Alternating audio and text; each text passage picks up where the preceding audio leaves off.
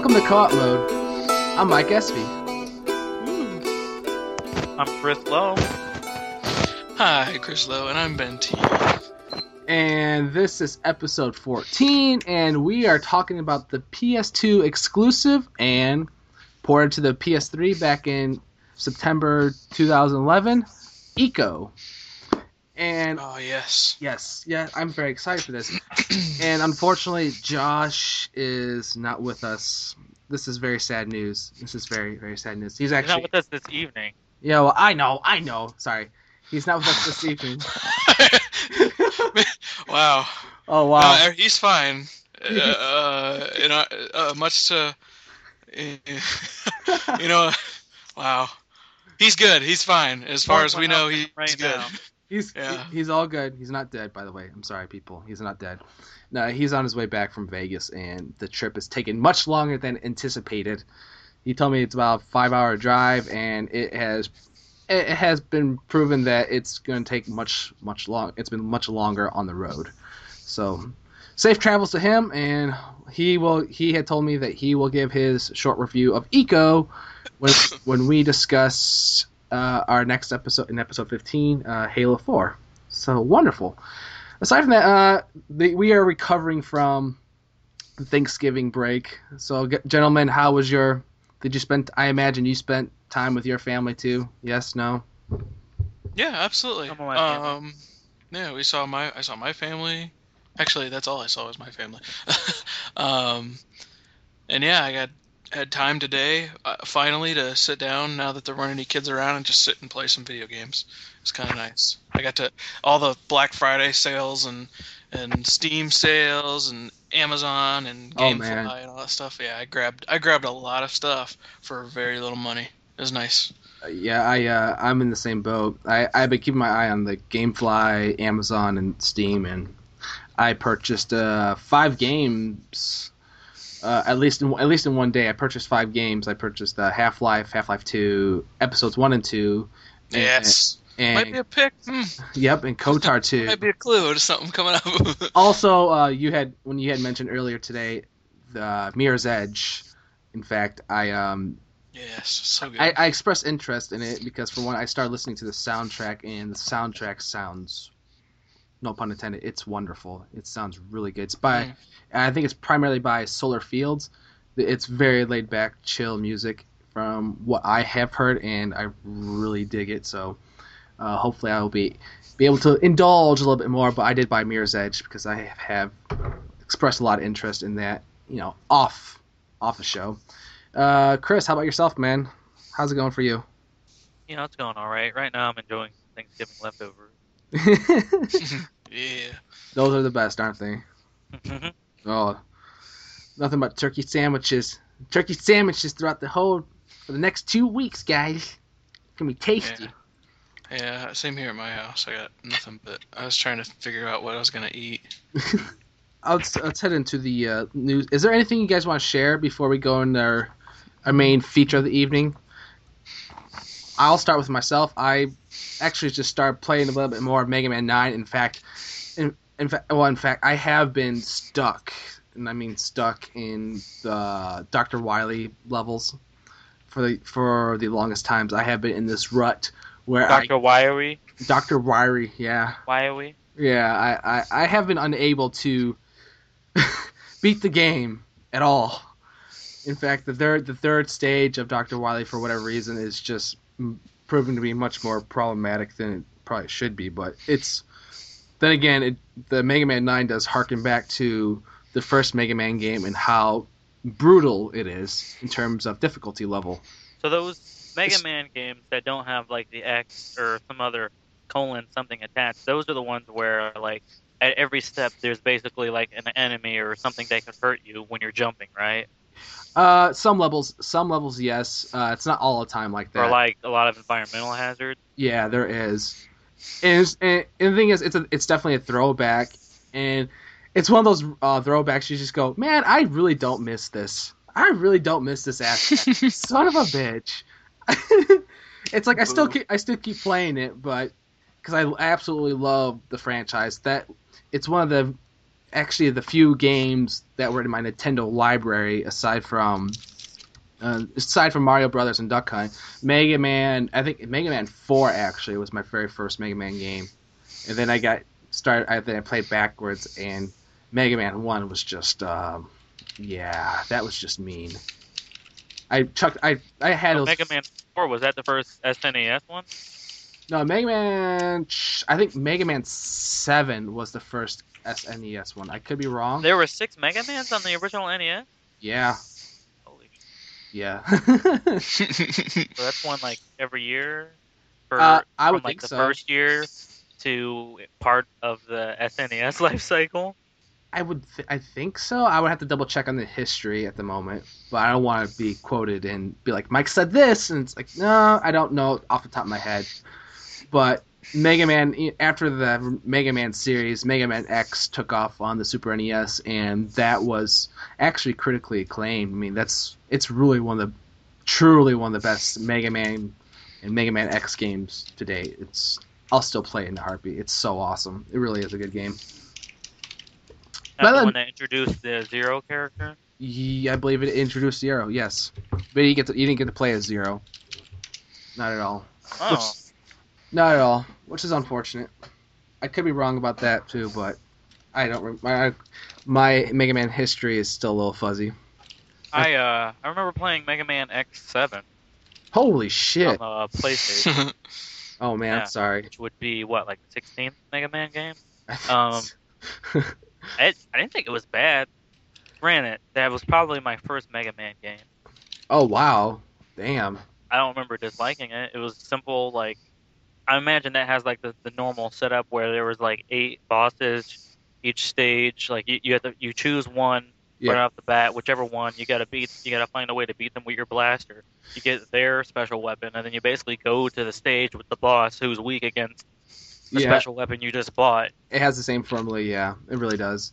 If you start out playing Mega Man X4, the thing is, you never want to play out as Mega Man X. Like, it's completely unbalanced in the sense that you get to play as Zero, and the thing is, playing as Zero is much more interesting because he actually carries around a sword, saber, and you have long range is not your ally, close range is, and when you defeat an enemy, your powers are much more interesting compared to Mega Man X's, and it's just you pretty much want to play Zero throughout the entire game, period. Yeah, I remember playing both of those characters. Yeah, they're fun. It was the first game I remember being able to jump off of a wall and jump off another wall and keep jumping. Oh, I think Mega Man X introduced that too. That was something Mega Man X introduced into the series, which is again is a lot of fun. If you haven't played any of those Mega Man games, I don't know. I have not. Oh, Ben Teed, you are. Well, they got them for iPhone now, don't they? I don't know. I'm pretty sure they have one of the Mega Man games on iPhone, and I was looking forward to playing them that way, just to see what it was like. Well, you'll probably be throwing your iPhone or iPod Touch out the window because it can be difficult. And also, I finally started playing Halo 4. Finally. Ooh, dang. Yeah, I know it's been a first Halo game too. Yes. I'll definitely bring that up in the next episode, but it's my first Halo game, and I'll say off the bat, I was. Ben knows I was very not digging the whole. I have to waste what feels like I have to waste an entire clip to kill an enemy, especially an armored enemy. I have to preface that really, I don't know, it's like it was something new to me, and I was just like, what the hell is this, man? This kind of. I was like, I really don't know if I'm not sure if I really like this at all, and it didn't click with me. And then after a while, I started playing more, introduced more weapons. I got much more acclimated to it. I was like, okay, I get it now. And it just wore off. It just went out the window, and I was like, I was enjoying myself. It's a fun campaign so far, but I'll go more in depth with that. Yeah, definitely. Next episode we'll be doing it. Oh yes. Alrighty. Well, if you're not playing any video games or any news you want to share. Well, not real, nothing particularly new in terms of here's what I've been playing or anything like that. Mostly, it's after Thanksgiving. We're almost to the final month of the year. it's about time I'm going to start compiling my list of like top games of the year. Oh, we should do something like that. Yeah. Yeah, and I eventually was just gonna start putting together some sort of list, and I just wanted to invite you guys, my co-hosts, and as well as any listeners out there when this gets put up. If you guys want to just share your guys' lists, you can send it to us. Hell, you can send it to us via Twitter. Or do we have a Gmail account? Don't we? Yep. You can send it to our Gmail account, which is like co-op mode reviews At gmail.com. at gmail.com. Yeah. So try and include the games that you actually played too, because I just so we so we all understand like how our list how we came up with like our lists, because somebody might argue passionately that a certain game was better, that was their top game, and like how could you not think that, but maybe somebody didn't actually play that game. Yeah. I don't know, because we're not as inclusive as like game journalists would be, where they're going to try and play at least played enough of everything, where there's going to be big games that we will have each missed. Probably. I'll be honest with you. I probably won't go more if in 2012. I probably won't go more than 5 games, because once again, I don't buy very many brand new games. So I might keep mine to 5.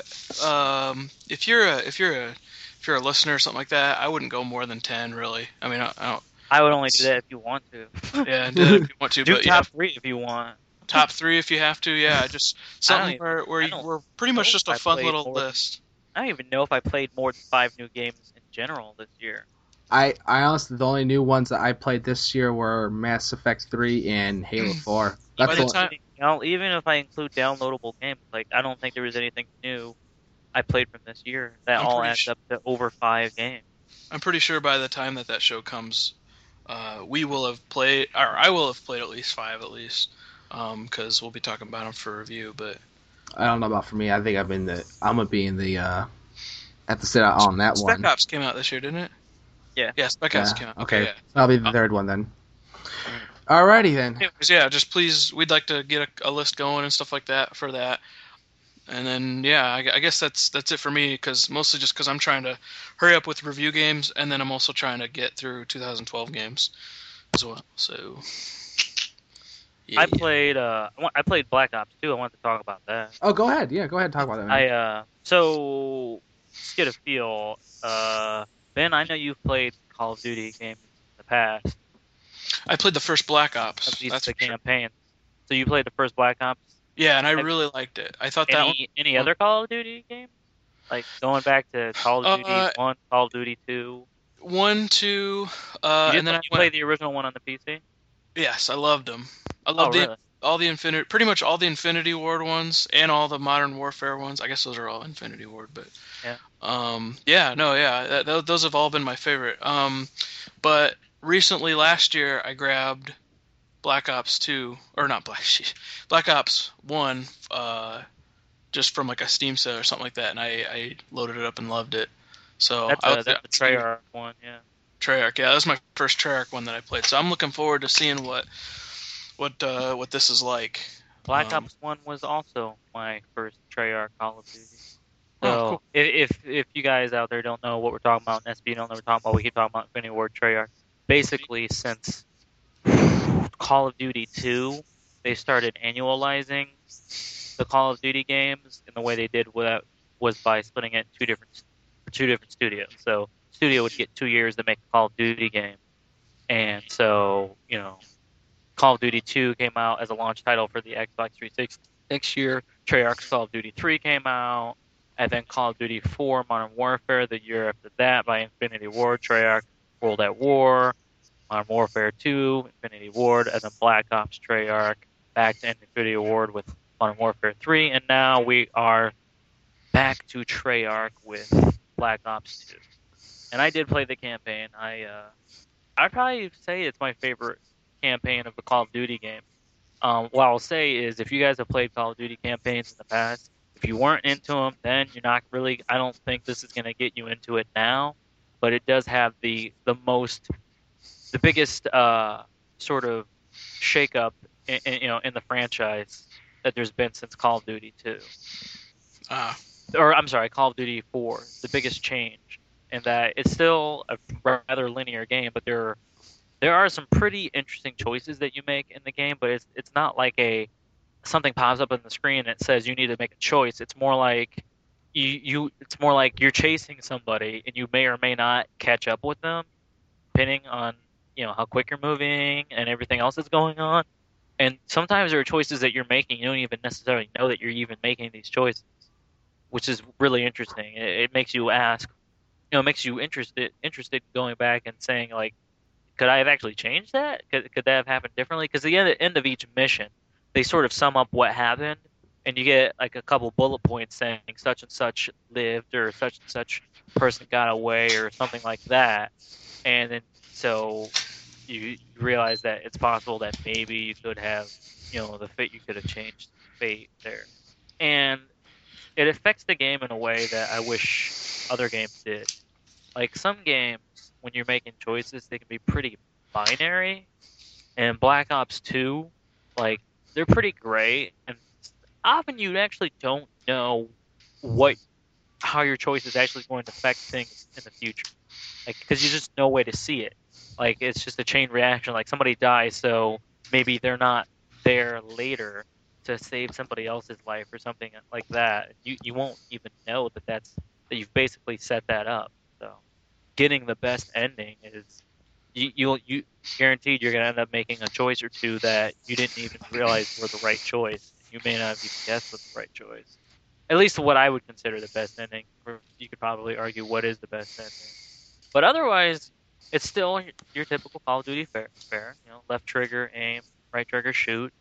Still got this sort of aggressive auto aim, but that doesn't make it unfun to shoot enemies. That just really just makes it so that you can kind of chain your kills and kind of makes you feel like a badass. But something new that they introduced that I wasn't really a big fan of, which is luckily a completely optional thing. They do have these things called Strike Force missions, which is basically real-time strategy mission, basically, that will last like 10 minutes usually. There's usually like a 10-minute counter. You have like 10 minutes to do whatever it is you have to do, and there's 5 of these missions in a campaign. You can skip them. If you do them, you get a better outcome, but you can skip them. They don't take long. The actual real-time strategy aspect to it isn't very good because you feel like your units aren't really responding to your command quick enough. And the action is happening so fast. It's happening at the speed of a normal Call of Duty campaign, which is pretty fast. And luckily, you can take control of any unit on the map, whether it be a turret, a person, any kind of drones, you can take it. So typically what it boils down to, the best way to win is just to take control of the person closest to the action, hold down the left bumper, make everybody come to where you are, and just you got to do everything yourself. But basically, the way you really got to win them completely undermines the whole RTS setup, and they're just not very interesting missions. It sounds like they were trying to add some specific little bit that would make this stand out from some other piece. I mean, with each iteration, they have to do something new. It's a really good idea. Like the idea of it is really good, and I really wish it had turned into something better because these could have been really good sort of palate cleansers because they come in between moments, in between the more linear missions. So they would have been a great way to mix things up. And here they're really just kind of distractions. And the only reason why they don't really affect my overall opinion of the game is because there's only 5 of them and they are really short. If they were longer, there were more of them, or it was the whole game, then I wouldn't like the game at all. So something on the counterpart, it's nothing like Call of Duty by any means, but Ico. How about Ico? Eco, sorry, Eco, yeah. So I knew I said it earlier, but I kept second guessing myself. But yeah, that's something that definitely has, the potential of like Call of Duty material. It's Eco. Eco just screams it. Yeah, not really. I was like, what? Eco is totally just like... You're smoking, man. No, I'm fucking with you. All right, we'll head into our review of Eco, and I will read the synopsis unless somebody else wants to read it, but if not, I already have my... Yeah, go for it if it's out. I already have it. All right. In Sony Computer Entertainment's exclusive adventure, Eco, a young boy with horns, is born in every generation to be traditionally sacrificed in order to cleanse the local community of evil spirits.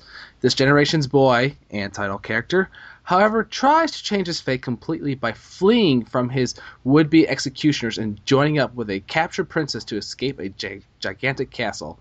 During the quest for survival, Eco will have to make his way through the vast environments overrun by challenging puzzles, including brain teasers and mazes, as he battles against an army of evil apparitions while leading his princess through the secluded fortress.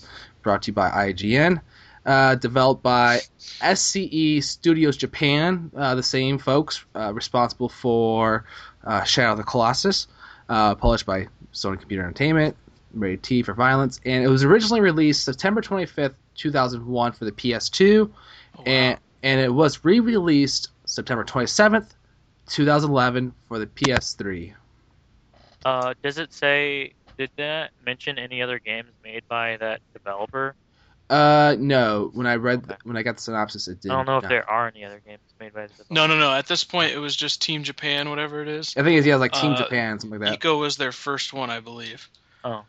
So on the extra disc that they talk about their games and stuff like that. So just what when I thought this came out in 2003, but still nonetheless it came out in 2001, like I just said. However, when I was playing this game, I had never played it on the PS2. This is my first time playing the PS3, and I have to say, for a game that came out in 2001 for the PS2, the sheer size and scope of this game alone is just. It's a breath of I want to say a breath of fresh air because it's something I would not have expected at all. It feels I don't know, it feels fresh. Did you not play any other big game that came out in 2001? Because I can name 3 right now that managed to achieve that. Why don't you name them right now? Because right now I'm drawing a blank. Metal Gear Solid 2, Grand Theft Auto 3, and Devil May Cry. Grand Theft Auto 3. They each have big worlds that have a lot going on and that are vast and all have an art style. And they're all filled with things too. This one, it seems like, when at first glance, when you just put in the disc, as we all have, I have this feeling of the simplicity of it all. Like it's not heavy on story. The world itself isn't. It's vast, but it's empty. Actually, it's not completely empty, but there's a real linear feeling to it. It's definitely not Liberty City, and you're looking at cars and stuff. Well, what I'll say about the environment though is maybe it was like the HD up conversion. I don't know if they did anything with the textures, but it didn't necessarily strike me as this looks like a PS2 game, and that it didn't necessarily look old to me. Yeah, I didn't get that feel. I feel like the art holds up really well. It's a really good looking game. Well, it really goes to. What were you gonna say? I was gonna say the only thing that could probably seem dated is the character models a little bit, but other than that, like I was trying to think. I mean, it's all dated. Like, yeah, I can start picking out like as much as I say it didn't strike me as being a PS2 game, after a while, like I get really close to a wall and I realize that it's the same texture repeated over and over. Yeah. On the wall and on the floor. But like this is what I'm talking about before, where it's not about sort of the technical, it's always art style and how everything is incorporated, the unity of it all. So this is a game that strikes me as developer knowing what their limitations were and how to use what the resources that were available to them on the PS2.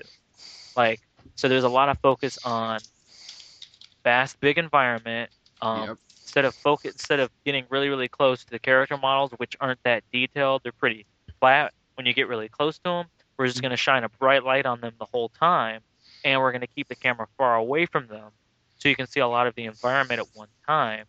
And there's really good lighting.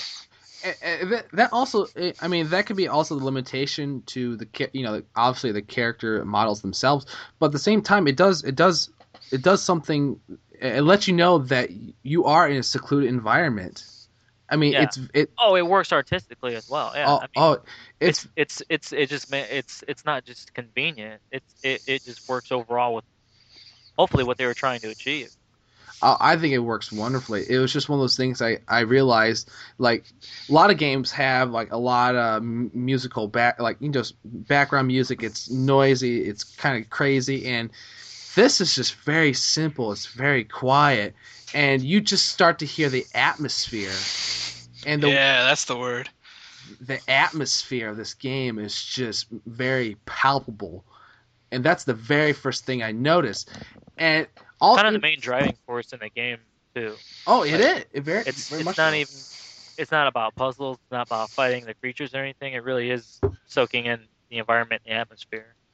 And that's how the player gets. I think that's like one of the biggest strengths this game has. Eco and special Shadow of the Colossus, and I know we'll be talking about that in the next couple episodes. But they both do the same thing. It's where you just get sucked into the environment, and you almost I at least for myself, I become the character. Like I start becoming that person exploring the environment. And then I get sucked in, to like a simple linear narrative. I gotta save this girl. I'm like, oh man, I'm saying I'm not saying Eco has to save this girl. I'm saying I have to save this girl, and that's when I know I'm sucked into the game. When I'm starting referring to, it's supposed to be like a third party character, as myself. That's how I know this game is doing a very good job. That I'm saying I myself am doing this, and There's very little to tell you that too. I mean, they don't even really tell you like what buttons to press or what. You're literally feeling around in the dark and experimenting. That's the quietness of the game, is that they don't throw all the stuff up at you at once. There's no tutorial level of the game. I mean, Though I wonder how would it's I kind would of have a tut- I what's wonder that? how I would have felt about all of that back in 2001 because I found the game not. I wasn't looking for the game to explain how to do things. Just I expect a game to establish rules and be able to follow them. Right, and And that's a little very immature on often you Eco's don't part, I know what to believe. do in the game because you've never really been given much of a hint that there's something you can achieve. Like yeah. like one specific moment I can think of is I needed to bring down a bridge, and there was a structure next to it. Now, you could argue that I should have, and I did know that there's gotta be a fucking reason why I can climb up this structure right next to this bridge. I'm like, however I get this bridge down has something to do with this structure right here. And I just couldn't figure it out. So it was like whatever. So before that, I had set something on fire. I had blown up a water tower by throwing a bomb over to a bridge, or throwing it over to the water tower. I lit the bomb on fire, threw it over to the water tower, and I exploded the water tower. Yep. I figured all that out on my own because they had already sort of established the rule of you can blow stuff up that is weakened. And if it looks like you can do it, you can probably do it. It's going to be, and you're going to want to try it. Now, how I do it, it didn't really tell me. First, I tried to throw the bomb over, and then I tried to climb my way over there and light it on fire, but then I realized I couldn't do that. And I tried to come up with all kinds of things. And I was like, finally, I was like, wait a minute. I can probably light this thing and then throw it. And then that worked. So that was great. So I thought bringing down the bridge, I needed to set a bomb over there. So I carry a bomb all the way over there. I light it and set it off. And it didn't budge. Is Right? that I'm is like, that the one where you have to swing from a you have rope? to swing from a rope and knock it down. Yeah, So, I'm sorry. for some odd reason, the blunt force of an explosion would not push the bridge down, but me kicking it would. I knew it required blunt force because when you attack, because first thing I tried to do was just attacking it. When I attacked it, it started to budge a little bit. I'm like, oh, obviously I've just got to put enough force behind it to push it down. So I tried to explode it, didn't work. Jump on the rope, and it's like, oh, come on, like there's just nowhere else in the game to establish that the physics can work like that. It's not no, like you're right, and you I know, think that's an immaturity of the game. Like 10 years later, the at least Chris, you never feel like in what? the game designers, when they were this being their first game, I'm assuming this being their first game and working on this kind of stuff, I'm assuming that they didn't really realize that rule or something like that. That's a very big trope of game design. I think it's very recent. Whereas back then, I don't think it was that makes as me wonder important if to I them. would have been more patient with it back in 2001, because I never really had that. Yeah. I had I don't have it as much as I do now, where puzzles have to be based around rules now. Yeah. No, I had called Ben about that. I was like, I don't know how to get this bridge down. Like, I called him on my phone. I was like, Ben. He's like, oh, you have to swing yourself and kind of like throw yourself at the bridge. And I'm like, I was actually kind of relieved because I thought you were going to ask me about a harder part, and I'm like, I don't know what you're talking about. And then you kind of explain the whole thing to me, and I go, oh, it's just that. And you're like, really? I'm like, yeah. And he goes, like, oh my gosh. But you know what? That's okay. Because, to be honest, there's a lot of like, oh duh, like moments that I had when I was playing this, and I'm like, why didn't I think of that the first time? It's duh only because but yeah, I know. We know what you're saying. There's only one way to do something. When there's only one way that you can do something, and it's so very specific, and almost like you stumble upon, like. I'm not saying you're wrong. I'm not saying that. No. I'm saying it bothered me, but I don't know if it would have bothered me 10 years ago. Oh, you know what? Probably not. You probably would have had more. You probably would have, much like the rest of us playing games 10 years ago, we probably would have had the patience to withstand it. I think we're a lot more streamlined than we are. I think so. I think you're onto something there with the whole the puzzles themselves never made me want to quit. No. Maybe it's because I could look up a strategy guide, and I only really had to look it up a few times, and I only had to get just like a few nudges. Sometimes it was more, it's like I knew I had certain elements, like I have A, I have B, and I know somehow I have to combine them. Sometimes I just needed the guide to give me like a nudge to just tell me that I am going in the right direction, and then I could figure it out. Wasn't it weird to like go back? I mean, I'll admit I looked up a guide a certain couple times during this game too. I don't remember what parts, but wasn't that kind of like a blast from the past a little bit?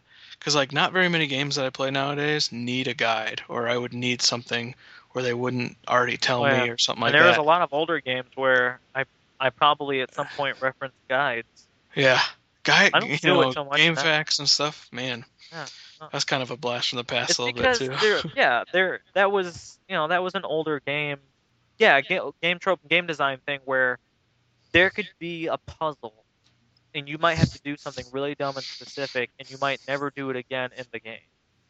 That would happen a lot. That is a lot of a game called Another World, and it's called Another World in Europe, and it's called Out of This World here. And every single screen, it's a side scroller, and basically every single screen is like there's a puzzle, and guaranteed like you got to try and figure something out very specific. And I guarantee you're not going to do that thing again. It's always sort of. Sometimes it's very much okay. I don't know how I would have ever thought to that by shooting this thing, it would swing over and hit something else, and basically call this Rube Goldberg machine to happen. That's how some of the devices felt like. The puzzles felt like it was kind of like a Rube Goldberg just to do one simple task, and that was to basically get on to the next set. Yeah, point A to point B. The whole thing is the entire game. If we were to illustrate it for listeners and stuff, is really just I would say it's a giant Rube Goldberg. I would say that is like kind of like a giant Rube Goldberg. What are those where you're not where you're babysitting, but like not a caravan mission. Escort mission. Yeah, it's one giant escort mission. It's interesting that the whole game is an escort mission, because I feel like up to this point in games, escort missions are always the worst missions. Yeah. And, yeah. And you know what? Well, they even still kind of are even. Oh, sorry, I didn't mean to cut you off. But did you ever feel like the Princess Yorda? Did you ever felt like she was a hassle? Because there's sometimes. Oh yeah, I was definitely yelling at that screen, yelling at Yorda a lot. She wasn't Yorda for me. She was just bitch. Get over here. I wasn't yelling at Yorda so much because she seemed kind of out of it, but well, I mean, there's a fucking button to yell at her. Like, it's almost like they knew. But I definitely had this thought of using her as bait. Like she seemed like I know she's kind of the point of the game, and When you you're still playing had a games. stick, yeah, and it took like 15 hits to take down an enemy, I'd and let they them would like jump come after around. her The first, best thing to do would be to wait for them to grab her and use her, basically use her as bait. which is kind of an interesting story thing too. If you want to add that to it, if you want to make that It's up in your own brain. interesting. I don't know that that's what they intended though. No, but The I mean, biggest weakness in the game for me was the combat. It's oh yeah, just how The primitive it combat can is. go to hell for me. it's Like it's almost similar to like well I I almost feel like they fixed it in Shadow of the Colossus by just not having it. No, no you're the probably No, I think the game would have been fine had I never had to fight anything. what Unnecessary I would say it and was pretty unfair up until you got a sword. well, yeah even then it was still kind of hard because the enemies got But at harder. least they only took a few hits once you got the sword. yeah I would say when you had the That's the stick point. when you had the stick it was a Oh, you're little talking about the big, like the white sword, the glowing lightning sword. No, not the lightning sword. no The no one you got before that, you got a sword because you needed it for a puzzle. So the yeah story I they don't. gave you I a remember sword. the sword. I know what sword you're talking about. I Yeah, just don't remember it taking equal or less amount of or more it. amount of Oh hits. yeah, man. Like the big dudes that would grab, like the big ones that would Yeah, you're fly. probably right. Like you would hit them. You do like the 3 hit combo, knock them to the ground, and you probably have to do it at least 2 more times with the stick. Where with the sword, it was literally like 1, 2, 3. They fell and they were dead. yeah with the sword it was lesser hits with the stick it just that was And once you got like that lightsaber thing, yeah, that was 1 or 2 hits every Oh time. heck yeah, that thing was awesome. oh that was near the end of the game though wasn't it Yeah, Yeah, that was evidently you can replay that game and get it earlier. yeah if you do like if you save over a particular slot if you like save over you save 8 slots and then you save over the first one in a particular area you get the I was reading online I was just like I this was reading that like there was another weapon in the game that you could find, but it wasn't part of a puzzle, and you have to find it the first time. And when you do New Game Plus, if you ooh do that again, instead of finding the other weapon, you will find the lightsaber weapon in there. oh And that was nice around where the waterfall was, evidently. oh, okay I never found the other weapon. It was supposed to be a mace or something. well It was on the IGN guide. I mean, I could see the the combat not being as interesting, and I would say the combat wasn't even as interesting in Beyond Good and Evil because I felt like when I think of Beyond Good and Evil, I felt like it took that particular combat system from Eco and implemented it into Beyond Good and Evil. I mean there was nothing special about it, but I don't think that was the main focus of the game. But I don't know. I don't know why It becomes a focus at times. it does become I a just found focus. it to be a huge distraction. Like it made me want to stop playing the game a few times I don't think because it was irritating. I don't think I've ever gotten that irritated. Because every time you get hit, you fall down and you can't get up, which is all in service to the idea in the game that you're trying to protect this girl and you feel helpless while she's being carried away. Totally get it, but there's just other. I just feel like there are other ways to deal with it.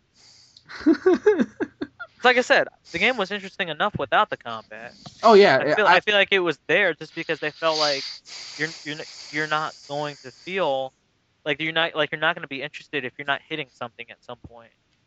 I could see that. I could see that acknowledgement. Yeah, I definitely could see a person coming from that angle. But the combat system, even though it didn't wow me, but it's something that wasn't something I hated at all. It made it interesting that I was fighting off these apparitions, and come to find out, Maybe if there were significantly less encounters yeah, and you had the sword to begin with, or just whatever weapon you had did more damage to begin with, yeah, maybe that would be better. And then if I want harder combat, I can increase the difficulty level. true. Like that would have been better for me. But it was just too much at times. It just got in the way. Where I feel like their next game, Shadow of the Colossus, there's pretty much never anything that's just getting in the way of what you need to be doing.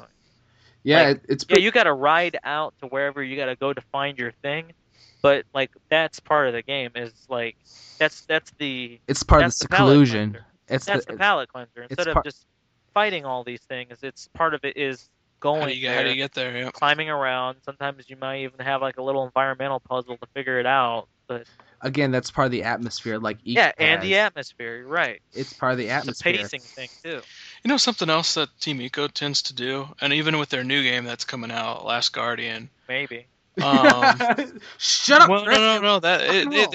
they've said. I mean, they've said it's coming out. So I mean, Yeah. I know. Until you actually get to play some of it, I understand what you mean. Yeah. But anyways, one of the kind of the themes I keep seeing in this, narratively and just well, not just narratively, but in general, just seeing throughout all their titles is just how small you are compared to how massive your enemies or your problems are and stuff like that. Like standing up, like the courage and the standing up against to face something that's much larger than you and stuff like that. And I think that's kind of a cool theme that Yeah. besides the silent quietness of it all, there's this Making real you feel. kind of Yeah, cool, you're right. Not many games make you feel very small. And it's lonely interesting. too, It's lonely interesting and in this small. game. And like they do such a good job of relating to you, the sense of scale compared to you against everything else. Almost in too the good a world. job sometimes. Yeah. I started, inferior. I started doing like I actually started talking to myself like as if I was talking to the character. I did the same thing in It's Shadow. like this isn't new. No. It's like something I did with Shadow Colossus. You know, it's just you and the horse in Shadow Colossus, and in Eco, it's just you and the girl. And the interesting thing is, both characters are mute. They're all mute. The person that you're with is somewhat mute. Isn't basically a mute. They don't really talk that much. And so it's just like it's so weird. You have this companion who you're on an adventure with, and it's just and you're trying to help and stuff like that, and you're just in this secluded world, and it just makes you feel alone. I feel like he talks quite a bit to Yorda. I just feel like I think No, Yorda maybe doesn't talk back. That's what I mean. Yorda doesn't really talk back, She and talks in her language. not as much. In fact, there were times, and they talk sometimes. Like there were times when, like, at the very beginning, I think if you you're don't, right. no, like there's times when you're playing in gameplay that if you like if you don't know where to go quick enough, she'll start all of a sudden uttering in her language and pointing, trying to tell you that there's something over here. Oh, that's right. Yeah, that's right. But still, like it's just you and her, or you and the Oh, horse, yeah. like against the world. Like there's that loneliness. I think is what you're trying to get across. Is that it's just kind of like these quiet, lonely moments I think what of you figuring something that stuff does out. contribute to that is that neither of the characters is speaking English, and then you don't even understand the language that she's speaking. I didn't look it up, but is it the language in the game made up? It sounds like it is. I think it's Well, Japanese. it seems like it's there's- Japanese played backwards. It That's seems what like they- there's is what two they said different on the- languages, but there's two different languages, What? right? I'm sorry. I'm pretty sure there's two different languages in the game though. There's the character that Eco speaks and then you see the English, the one that you see the English subtitles, and then when Yorda is talking or the Queen is talking, you just see symbols. Or characters or something like that. Well, specifically when the Queen is talking to Yorda, not to you. I think you see subtitles when she talks to you, but when she's talking to Yorda, or Yorda's talking to her, like you'll just see symbols. You don't know what they're talking about. Sometimes when the Queen talks to you, and sometimes when Yorda talks to you. It's very interesting that you So it's gotta be two different languages. It's very interesting how that you encounter the Queen very little in the game. You encounter her pretty much when you get to the main gate, and the main gate closes on you, and then it becomes the primary sole focus that you need to open the east and west doors in order, to escape. And then you encounter her again at the end of the game, and it's so weird how, for lack of a better word, she is just evil. This woman, the Queen, is just pure evil, and the fact that I like how that I am standing up to her at the end of the game. She's like, I've gotten through this. I don't care how small I am. You're just going balls to the walls fighting this evil character off, and when you do win, it feels rewarding. That's the thing about this game, and I feel rewarded when I feel a sense of completion when I beat the game. I'm not sure about you guys. Did you ever feel like you had that sense of completion by any chance? I I I don't mean, think I did. so. I know. I mean, I don't. What? Go ahead. Sorry. No, I don't think so. My seriously, my only problem with this whole thing was that it was either when it wasn't hard, it was really easy to figure out. To be honest, when it wasn't, and what I mean by that is just there were some moments where I just get stuck and I just wouldn't be able to figure it out or even figure out what they were saying, and or anything like that. And then when you would go back and play into something, regardless of story or gameplay or anything like that, figuring anything out, it was so black and white in terms of understanding and not understanding. Because there were some moments where it was just very vague. I was trying to figure out what it was trying to tell me, and I didn't really get it at first, and actually kind of felt like, like we're getting into territory here where it's just like that's kind of bullcrap, and I don't really like it or whatever. And and then eventually we would move out of it, and everything would be okay again. Okay. So I mean, I don't know. I don't know if that answers your question at all. I guess I didn't I really have wasn't that ever problem. really bothered. Like, I'm not bothered by what you were saying. I agree with what you're saying about it. If it wasn't really easy, it was really hard. The easy parts did not bother me because I feel like when it was easy, like specifically that last fight against the Queen, that was kind of a gimme. But also, they kind of already. The reason why is because it's just how you beat her is very much an established sort of. There's this magic that works against her, and obviously it's a light versus dark kind of thing, and you've got this sword, and so as long as you have that sword, you have that against her. Like I didn't mind that. I difficulty spikes do bother me sometimes in games. The easy part didn't bother me. It was just when it got really, really hard. It wasn't because I felt like I was not being able to figure things out. I just feel like it was. I feel like just the puzzle design wasn't great sometimes. Puzzle design is good when you feel like you're not trying to figure something out that is completely random. Like there's just a solution. It's more like you logically came up with a way to solve this problem. Hmm.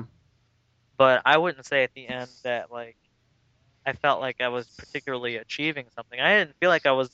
I guess I get like a sense of achievement when I feel like I've been on a long journey, and you don't have to have a long game for me to feel that way. But I didn't necessarily feel that way about the game, Hmm. like there was a long journey or anything.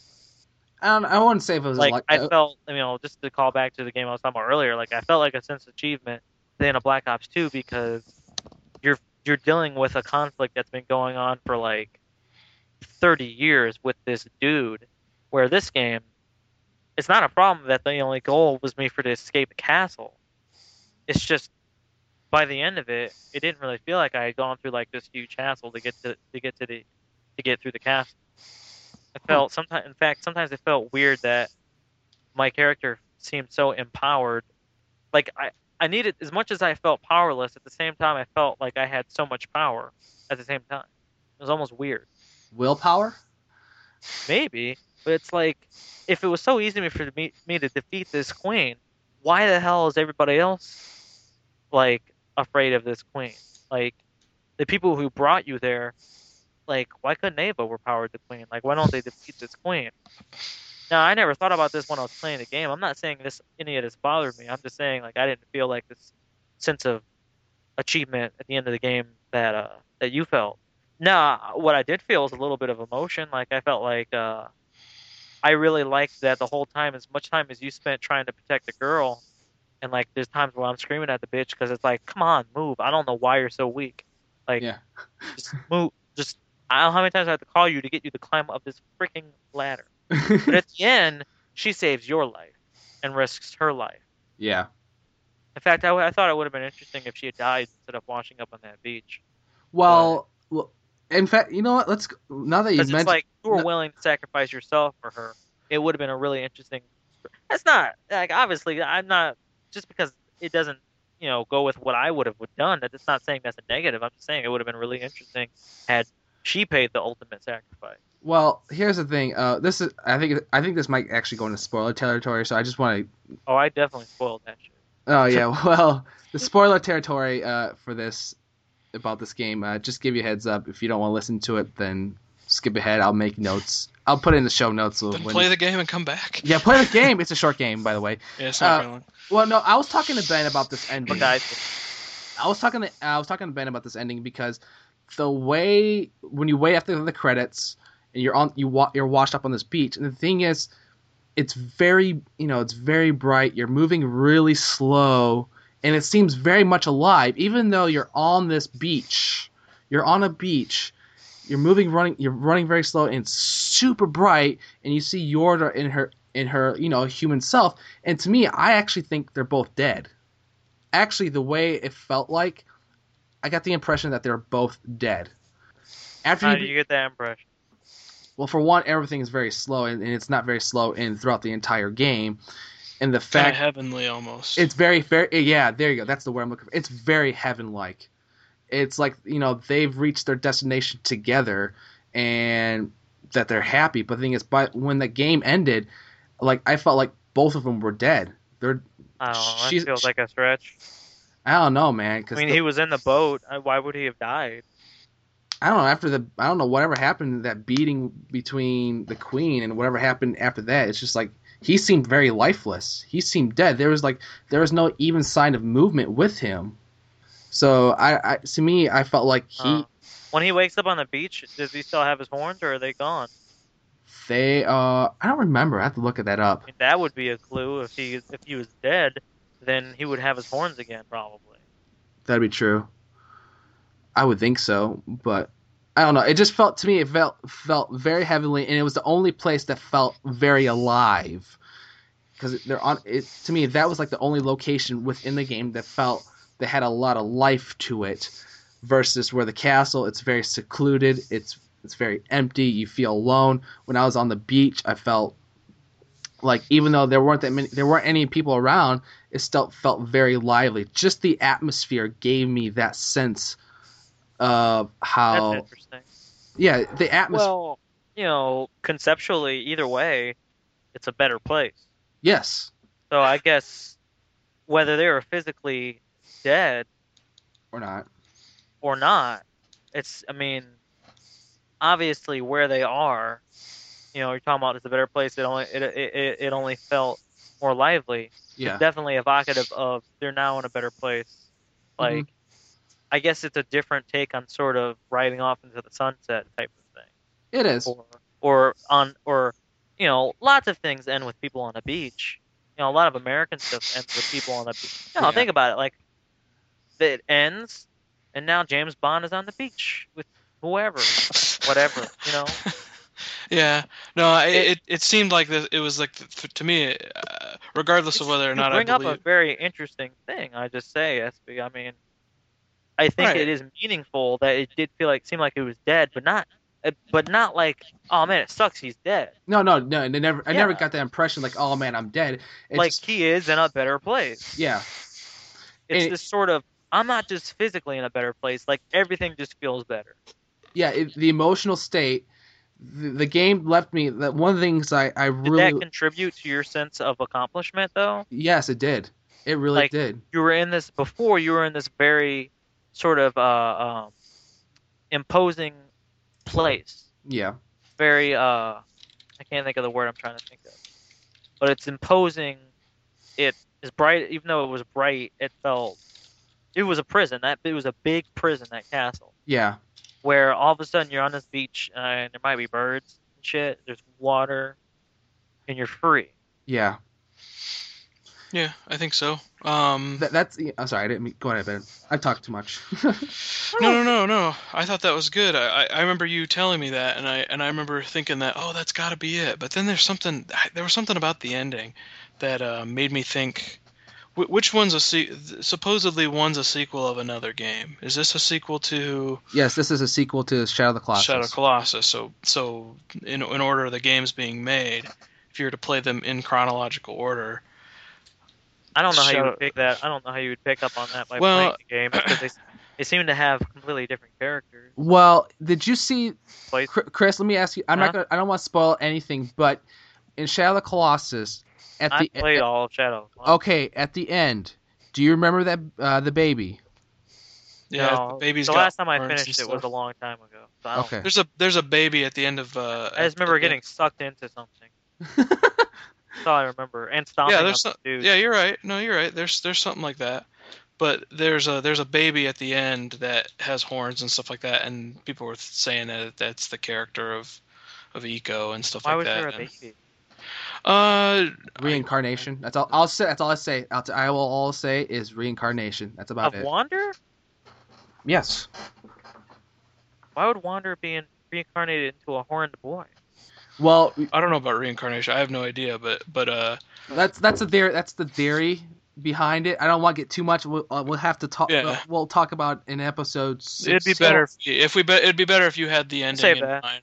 Yeah, save that. But something either else way, something else we didn't talk about in there was we talked about the shadow things and how much I didn't like fighting them. Yeah. But those shadow things were kind of important. Shadow of the Colossus. Huh? Shadow of the Colossus, maybe. Well, at the beginning, Parallels. the beginning, you're in this chamber. Yeah. And you kind of fall out of this tomb thing, and you're in like some sort of sarcophagus or whatever. And there's a bunch of other ones in the room. And at the end, as you're fighting all these shadow things, all of those things are lighting up. Almost like they're the spirits of the souls of the other horned boys. Yeah. And those shadow things have horns. Now we do know the story in this one is they were all the villagers that were taking Eco away and locking him up were taking him away for the reason being that he had horns. He had horns, yeah. So having horns apparently is bad. So or something. Everybody else in that room were obviously boys who had horns were being sacrificed. Yep. And a lot of the characters in fact they were I'm sacrificing looking at them right now to the queen. Yeah, a lot of the shadow things. It's all really good. That very little conversation and just the context of seeing what happened, you're able to figure all that stuff out. It's a fun mystery, yeah. It's thought provoking. I just wonder, given what you were saying about failing the accomplishment of defeating the queen, I really thought about it. I didn't have a problem with it being easy to fight the queen. I just thought to myself, why is it so easy for Eco to do it? Is it simply, and this doesn't bother me. It's just a thought. It's thoughts that I'm having. This is a good thing, and I'm really thinking about it. Like, did he simply defeat the queen because he had the willpower to defeat the queen? You know, it's very easy, probably in this time, in this fictional world, for people to just be afraid of a magical being like that queen. Yeah. You know, think like medieval times or whatever. Somebody starts doing magic in front of you. Whether you can walk up and cut her head off, you might just be afraid of the bitch.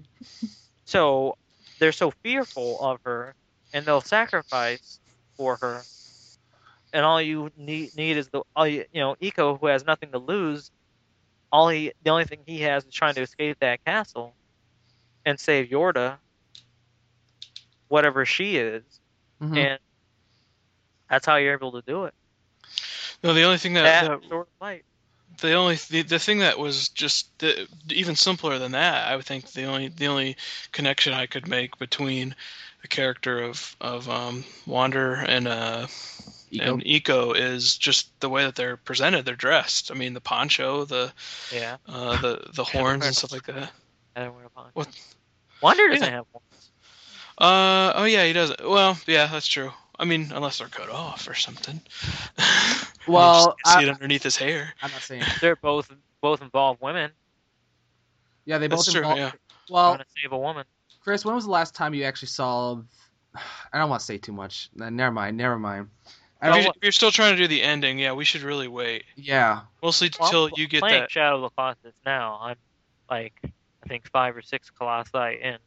Just wait to the ending, and then you'll probably see what we're trying to get at. I think I kind of remember. Okay. You'll see the baby. But when I played Shadow of the Colossus, I had never played Eco, so I didn't think anything of it. Okay.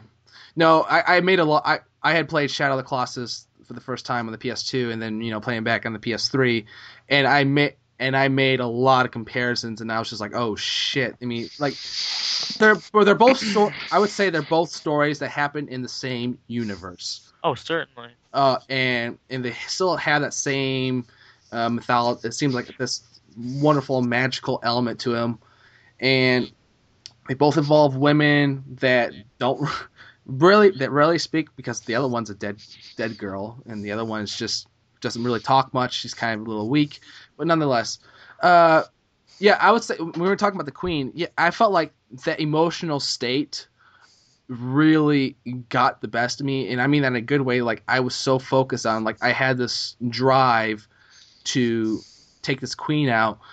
I had gone through this whole castle. I am not going to lose. I don't care what she, what kind of power she has. I am going to take her out regardless, and I don't care how. I'm just going to do it. And when the beach scene came after the credits, I felt wonderful. I felt great. I felt a sense of accomplishment. I was very happy to be out of that place. I never, like I said, I never referred to this character Eco as a third person. I'm just playing as him. No, I felt like I am this character. I'm very, very, very happy because when the ending came along, it was like I don't care if theoretically if I'm dead or not. I'm in a better place. That's all I care. I really don't give a shit if if I'm dead or not. That's good. I did not have that experience. By the end, I was happy I was out of the castle and I was done. But I was because I was just happy I was done with the game. It's not because I disliked it. I just wasn't enjoying it enough that I was necessarily being driven by. I really want to finish this and enjoy it. It was just more like I You just want to finish it. All right. because I part of it is probably the age thing. It's hard for me to say in retrospect because I played in 2001, but you can see a lot in this game that other games do better now, and I wouldn't necessarily call Eco a predecessor because I don't think they learned it from Eco. In fact, I think there are things that Shadow of the Colossus probably learned from other games, like Prince of Persia, The Sands of Time. But there are games since Eco, that do jumping and climbing stuff better, Yeah. like Prince of Persia: The Sands of Time, which I agree. if you played that back when it came out, in, 2002, or whatever, Something like that that. completely blew my mind. Like the traversal, and I don't think there's been anything since that's been as revolutionary. Like even Uncharted, how you traverse the environment is very much Prince of Persia: The Sands of Time. Yeah. Not very many new tricks that are different from Prince of Persia: The Sands of Time. Like all the jumping and climbing and free running and stuff. Like, and Assassin's Creed is really just an iteration on it, built for an open world game. And then puzzle solving that's sort of interesting, somewhat logic based puzzle solving. A lot of games do better. I'd say environmental puzzles, I guess is what I would call it. Okay. Their games have done it better since. And obviously that's not Eco's fault. It came out in 2001. Oh yeah. It's just, some games you can go back to and they are as good as they always were, or they're good in a different way.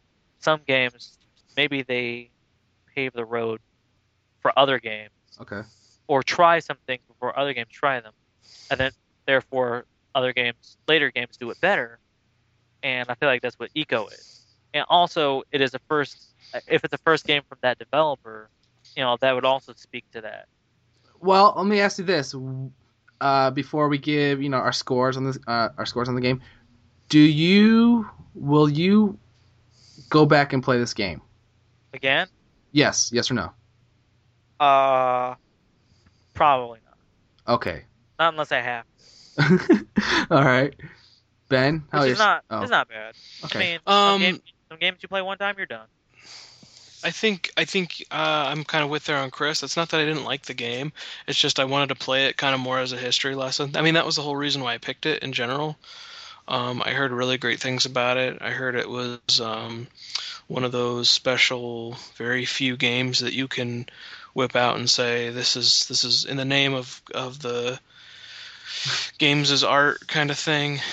People saying games as art. This is a work of art and stuff like that. Like you can definitely say that this game, you could use this for that argument. But I mostly just wanted to play through it just to get that kind of get the experience of having played it and finishing it. And if I ever wanted to replay it, it would be pretty much for the last tenth of the game where you pretty much ever since you get knocked down when the bridge collapses and you get both doors open Yep. and the queen, like from that moment that you are down below in the depths of the castle and then pretty much climbing your way up and you can just feel the depth of it, just the climbing through all that stuff. That would be the real reason to really for me to revisit it. But to be honest, I don't think it's aged very as well as I played it along probably with you guys on the PS3 high definition remastered versions. Yes. And that truly is the best way to play these games. I do know that for sure, at least on the Colossus side of things. I did put in Eco once on PlayStation 2, and it was very muddy and it didn't look very good on even just a CRT monitor. It wasn't very good, but I think mostly just to get the experience of the history lesson of it all, and to really experience that last like tenth of the game is a lot of fun. Although I don't think it's aged quite as well as Shadow of the Colossus. I think you guys will agree to that. But anyway, with that said, though, I still think that. The ending of the game was fun and it made me smile, and I really think it's I when people say, oh, this is one for the history books, this is one that I agree with that. It's just one of those that I don't necessarily need to revisit anytime soon. Yeah, I had mentioned that to you. It had like this I would like to think of the BioShock feel to it. It's like when you play it through once, I felt complete. Like I felt like I could put the game on the shelf and not feel bad about it. That was the thing. I don't have to constantly replay it to get that money value out of it, or the experience. To relive that experience over and over again. Just constantly replay it. I to me, when I played it, I felt like I said, I felt like okay, I don't need to play Eco for a while. I feel pretty happy with my playthrough experience. I enjoyed pretty much, mostly everything about it, and I can say that if I were to replay it, I would agree with you, Ben. I would play that last bit when the bridge starts to recede and you fall into the depths, and then you have to basically fight your way back to essentially what's going to be the final boss battle with the Queen. And go from there, and listen to the wonderful music that's playing over, the cutscenes, or the in-game cutscenes, excuse me, and from there on out. So, I gotta say, I really like this game. I'm really happy that we did play this too. So I guess you could say it's kind of a history lesson, and to see the parallels between this and Shadow of the Colossus, I really like that. I can't get behind that history lesson argument. Really? For the whole thing. No, I can definitely. I see that. I think the game you can take and use if you want to make an argument about games as art. If you're a person who wants to make the argument about games as art, I don't even like to have that argument, honestly. But if you want to try and make that argument, you can use this game. But it's not. I don't see it as a historical thing. It's history in that it happened, maybe, but I feel when you're talking about history, you're talking about really significant events, and I think the game is significant and it's special in its own regard. But I don't see it influencing other things. I don't know that anybody played Eco and they were affected by it quite the same way as other games that came out this year. In fact, when I think of the history of games, when I think about games that we talk about from 2001, and what games have become since, like I feel like how things have happened. I feel like they're pretty indicative of why Eco was a sleeper hit, and then that year Grand Theft Auto 3, Devil May Cry, Metal Gear Solid 2. I think I disagree with that, Chris. I don't think so. I think maybe not. Maybe not. They didn't copy like the spirit of it, or maybe didn't influence anything in terms of, or not, excuse me, sorry, maybe not the mechanics of it. Maybe they didn't replicate that in any sort of way, because I mean it is kind of derivative of like the Zeldas and stuff like that you might have played. But I do think the spirit was replicated. You could do a lot with very little, and I think you're starting to see that more with games like. Lots of games did that before, though. No, I know, but I don't Lots think of games have anything. done that. I would say a more influential game that does something very similar would be Out of This World. It's a game where you know very little of what's Yeah, happening. I've heard of that one. You're trapped in another world, maybe in a different parallel universe. You have no idea where you're at, and the whole game is you trying to escape with another dude. And I agree with until you he there. dies. I think Until you're that right guy about. dies. I think you're right about it being influential, but I'm not saying I wouldn't discount Eco out of it. I'm sorry. Because The game is very special. I see why it's very special for a lot of people. I just feel like everything that's happened in gaming since would have still happened exactly the same way if Eco never existed. Okay, well, I guess we'll have to agree to disagree. Where I feel like if Grand Theft Auto 3 never existed, no, I'm not arguing that either, sir. You'd either see a different landscape, or certain things that happen in games would have taken longer to happen, or there would have been more stumbling. In terms of 2001, Chris, you're absolutely right. But I don't know if I can completely agree with well, nothing would have changed if Eco. Obviously, none of us can know for sure what would have happened. Well, no, but no. I'm saying at the end of the day at the end of the day that is just my opinion. Okay. No. Yeah. Right. Okay. Sure. On that note, Chris. There's gonna be people upset with me. I just feel like sometimes things happen for a reason. There's a reason why this game was a sleeper hit. Maybe 10 years later, people will look back at it and get new inspiration, almost in the way that people got inspiration from Citizen Kane. Not in 1941, but like in 1961. You know what I mean? Yeah, because Citizen Kane was a sleeper hit. I guess that's what I'm ahead of its time. Right. It wasn't appreciated for decades, and clearly movies have been influenced by Citizen Kane since. So I'm saying it could still happen with Eco. I agree with what you said. In terms of 2001, new generation will be able to.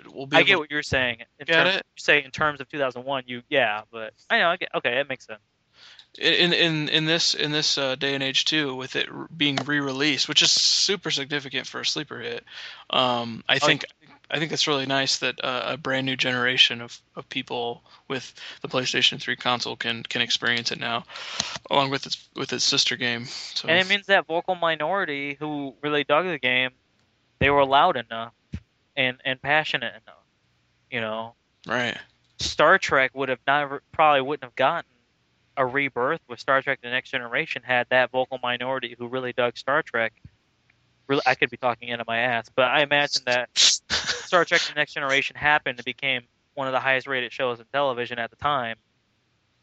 After Star Trek being not a huge hit, happened because those people were passionate enough. Mm-hmm.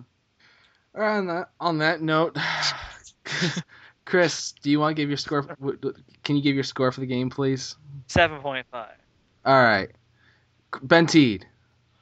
Well, okay. So I think I'm gonna put it at 8. I've already kind of decided my score for Shadow of the Colossus as well, and if you can't tell through our talking, that it's probably going to be a little bit higher. Okay. But yeah, I give Eco an 8, just a solid 8, just because I appreciate it. I think it's above average. I really think it is. Well, what does 8 mean? Like, can you give it a word value? Would you say it's good, great, I think amazing? Good, not great. I mean, I would say it's good, and it's above average. See, that's how I feel about it. I say it's good, not great. It's better than good, but not great. That's why I give it a 7.5. Like all the presentation and all the graphics and stuff like that stuff's really good, and it's chilling, and it's lonely, and it gets all the feelings, and of course the sound and the music, which I think we've barely scraped or whatever, was good. But like, there's some frustrating gameplay. I think it gets problematic sometimes. You know that when you try to figure things out and they don't tell you. Even Shadow of Colossus tells you what to do. You know, I just thought that it's part Oh, of the what? mystery of the game, but Sometimes. also.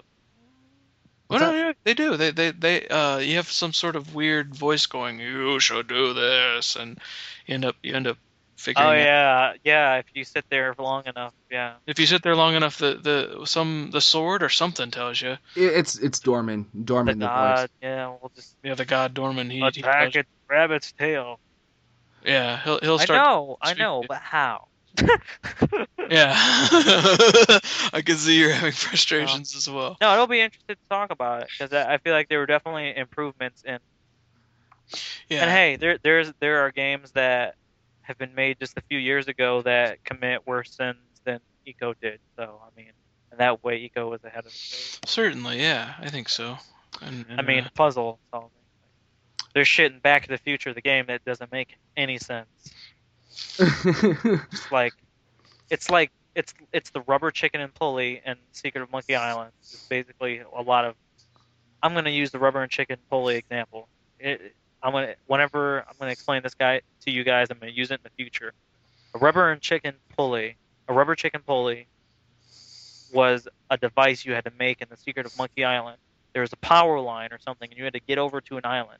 In inventory, you had a rubber chicken and a pulley, and there is nothing in the game that could ever hint at you and tell you that you've got to combine the rubber chicken and the pulley and zip line across.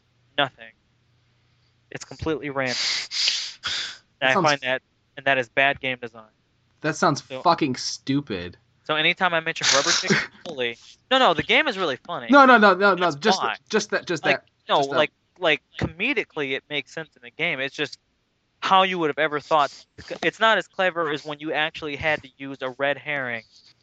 Like when Mhm. you're trying to get across a bridge and a troll's stalking you, and he's like, "You've got to bring me something." It's like what? Something that is insignificant yet distracting. and there's a And herring, and you bring it there to is him, and it's literally red. a red herring in your inventory, and you got to give it to him. That's so That was funny. clever. Man, we got to play that game. Chicken I and have pulley. it. That was you swinging on the rope and knocking down the bridge in Eco. That was a rubber chicken and pulley. So if I ever bring that up in the future, audience, you'll know what I'm talking about. If I just say that something was a rubber chicken and pulley, that's what I'm talking about. It's completely random out of left field, and there's just no way you could have figured that out without you randomly just going in your inventory like in Resident Evil and saying, okay, I got these random things I got to combine somehow. I'm just going to start trying to combine them. Got it. You Yeah. got it. I'll remember that. Okay. Something else too, real quick about the animation in this game, because I'm looking at it as I've been playing it while we've been talking, and something that always happens, especially when you're outside, to kind of add to that simple design of their animation and characters and stuff like that, is that their hair will always be blowing in the wind, like it's always like moving. That way, there's always something about them that's His, being his animated. poncho. His poncho's always blowing, or like they're standing out in the courtyard when the two doors Her hair and close. her dress. Yeah. Yeah. Yeah, and her hair and her dress are like blowing, and his poncho's like waving in the wind. It's just like, man, like that's so cool. I like it. Yeah, it was little touches. I noticed that. They did little touches there. I don't remember other games doing that at the time, too. Some of those little graphical touches. Yeah. Artistic. I think how you save the game is kind of cute too. You have to sit down on the bench. Sit on a couch, yeah. You sit Yeah. on the couch, Sit down. and he waves at her, and he always sits on Like, the bitch, left side. He always sits on the left side. I've never seen him sit on the right, or he's never been able. I've never been able to get him to sit on the right side of the bench. I'm pretty sure he always sat down on the right side for me. I think so too for me. Well, Right? okay. I mean, left side, my left side, but his right side. Yeah. Right. Yeah. Well, that's yeah, what I'm yeah. talking about. I think the Okay. reason why is because they only have one movement for his arm to do the wave thing. Come on. You know. Well, I will say my score Why is the hell was there a big stone couch in a castle? Multiple stone couches. Yeah. Oh yeah, it needs You know, that's another thing. Just real quick, there's a couple pieces of machinery in that castle that I found it unbelievable that they would exist in that Like castle. the cart track or whatever. The cart track felt too modern. Like clearly this castle that's a is fantasy like world. clearly that castle is like an ancient structure within this fantasy world that already feels kind of medieval to me. And that castle felt like medieval, like the world felt like it's probably medieval, and It's then too that early castle to have felt one of those ancient. lightning swords. It's too early to have one of It felt those. ancient. It's kind of like there being an ancient structure in the middle of Jerusalem, Assassin's Creed. It was And like then, a rubber chicken and a pulley. but then there's, but then, but then there's a train track, which felt too modern for that castle. No, I'll agree. I think that's a little out of It's a fantasy place. world. It's a But it's fantasy world. fantasy, They yeah. can invent whatever they can invent shit whenever they want to invent it. It just felt out of place. It's just like, whoa, Whoa. Whoa. okay. And I felt that Wow. way a little bit later at the end after that bridge collapsed. And there was all that machinery that I can't remember what it actually did. Maybe it controlled the dam or something. That felt too modern too. That's This is cool. weird. I like There's it. just it was just a couple times in the game where I'm just like, all of a sudden the architecture doesn't quite seem to fit together for me. It's like the Forerunners in Halo. Uh, On 'em. okay. Um, I'll go with my score. yeah, where's your score? Yeah, well, I was gonna say But before. let me guess. Guess. 8.5. Actually, it's gonna be a 9. To tell you the truth. Okay. Oh, he loved Deco. He loved it. No, I know it's probably a tad high for you, obviously for you guys, but I honestly felt emotionally I really felt pretty happy with the end of the with Have the game. you ever played Prince of Persia: The Sands of Time? I have. Okay. I have. Alright. I own all 3. I like So, it. You're able to. I didn't play any of those other ones from the last generation after the Sands of Time, but Neither did Alright. I. so good. You were able to like it even in a post Prince of Persia: Sands of Time world. Yes, I enjoyed it very much. Hey, you dig this type of game? You should play the original Prince of Persia. Oh, I should. I have not. I haven't gotten it yet.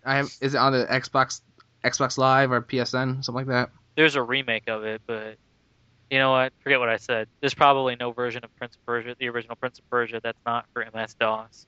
Oh. So, never mind. Anyway, I'm sorry. Finish your thought. No. Jeez. God. I really did feel a sense of completion after playing the game. I really dug it. The environment, the sense of scope, it just really wowed me. And one thing we didn't ever talk about is the camera movement. And you know what? The use of the camera in this game, I feel like, a lot of the early 2000 games, had camera issues. I know that when we talked about Beyond Good and Evil, there was a shit ton of camera problems. In this game, I didn't have an issue. I will say they rock the shit with the camera in this. Oh, man. And instead of trying to add a broken 3D camera that rotates around you, Yeah. just letting you pan was a good idea. Yeah. I thought it felt epic. It felt almost in a way it felt cinematic. It reminded me of God of War's camera. It made things felt grand in the sense of the world I was in. I was The in scale thing we were talking about. Yeah, it's a scale. It's the environment. It really all these Something they did in God of War. I almost wonder if God of War maybe was inspired by Eco in that way. Well, I guess we'll never know.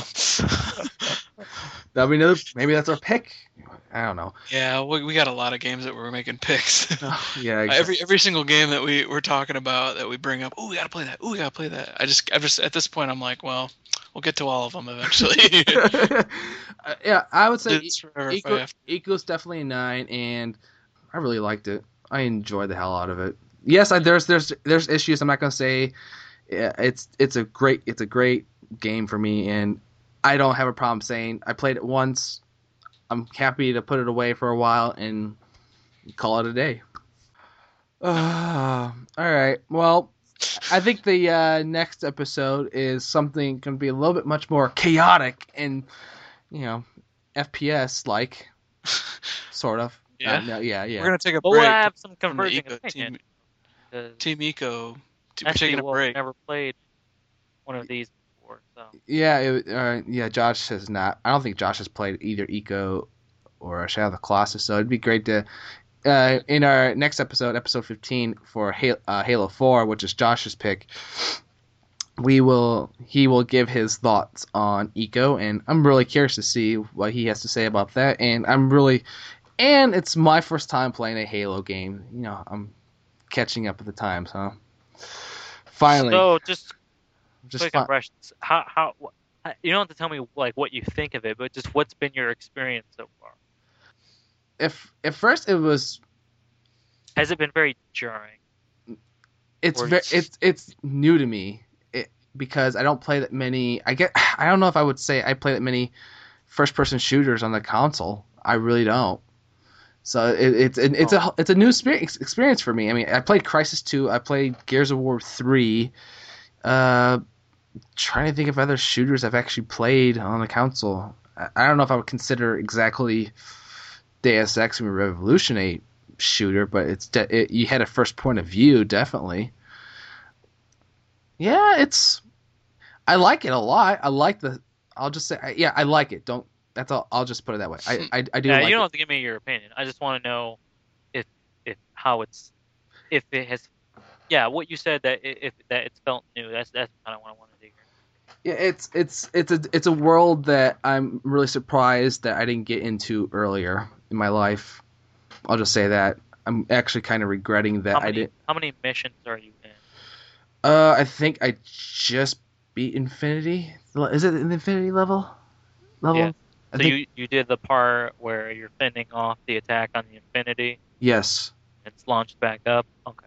And now, I think you're approximately halfway through. I think. And now I'm searching for Cortana after inserting her into this. I guess I'll just say a computer. I guess a butt. A butt? What? No, I'm just kidding. Okay. This is a lot of buttons in Halo games. Ben, are you all right? Yeah. Are you playing on normal? I am playing on normal. Yeah. It's pretty challenging. Have you died a lot, or have you been able to handle it pretty well? No, I have died a lot actually. And that I figured as much. And the thing is, it's not. I don't know. It's just the AI is really smart in this game. I feel like the AI is really smart. I gotta be honest. You can't play it like other. They fucking flank you. You can't you can't just sit there and try and take cover. Yeah, I mean. Yeah, I know. I figured that out really quick. So that's something I liked. That's not a complaint. It's something I actually do enjoy seeing. Computer enemies actually putting up a really good challenge. So enough of that. Yeah, that's enough. I just wanted to get a few quick impressions. I'm really liking it. All right, well, gentlemen, it has been great to chat. Talk about a game that people have called. This game is art. I'm really happy that we actually did play this game. It's been on my backlog pile, or games I wish I would have played, back then. And I'm really happy that we actually took the time and played it and talked about it. So thank you very much. Good choice, Ben. Thank you very much. Yeah, of course. Yeah. Oh, there's more where that came from. Oh yeah, there's plenty more. And so Ben likes to choose this artsy fartsy shit. Well, there's more. Well, it's mostly games that I had on my backlog that I'm just like, I really need to get to it at some point, and that's. There's an art house in video games. Ben, you found it. Well, there you go. Taking us there. I'll gladly take that mantle. All right. Well, we will, like I said, resume with our next conversation will be Halo 4, and hopefully Josh will make it. He shall join us. His choice. It's his pick. Yeah, we're gonna have to wait. We'll have to wait for him. Oh yeah, we'll definitely have to do that. Alrighty, gentlemen. Well, we are going to sign off. If you want to hit us up on Twitter, it's Co-op Mode Reviews. Same thing with Gmail at coopmodereviews@gmail.com. Yeah, get us your top games of 2012. Or hit us up if you know us personally. Hit us up on Facebook and send us recommendations. Either or, just get a hold, contact us and let us know. I'm at Ben Teed. I'm at Snesby, and Chris Lowe doesn't use Twitter that often. If you guys played any games from this year that flew in under the radar, I think that would be really interesting for us to take a look at next year, maybe. Yes, sure. Please. Yeah. Please do that. Maybe something we haven't thought of, maybe something we haven't even heard of. Like, just give us a reason to play a game like Unfinished One or whatever. I don't know, something like that. Like Black Ops. Black Ops. Something that nobody's played like Black Ops. All right, I think that's it, gentlemen. Thank you again, and to the listeners, thank you for joining us, and we are signing off. Take care. Woohoo! Peace. Bye. Love you.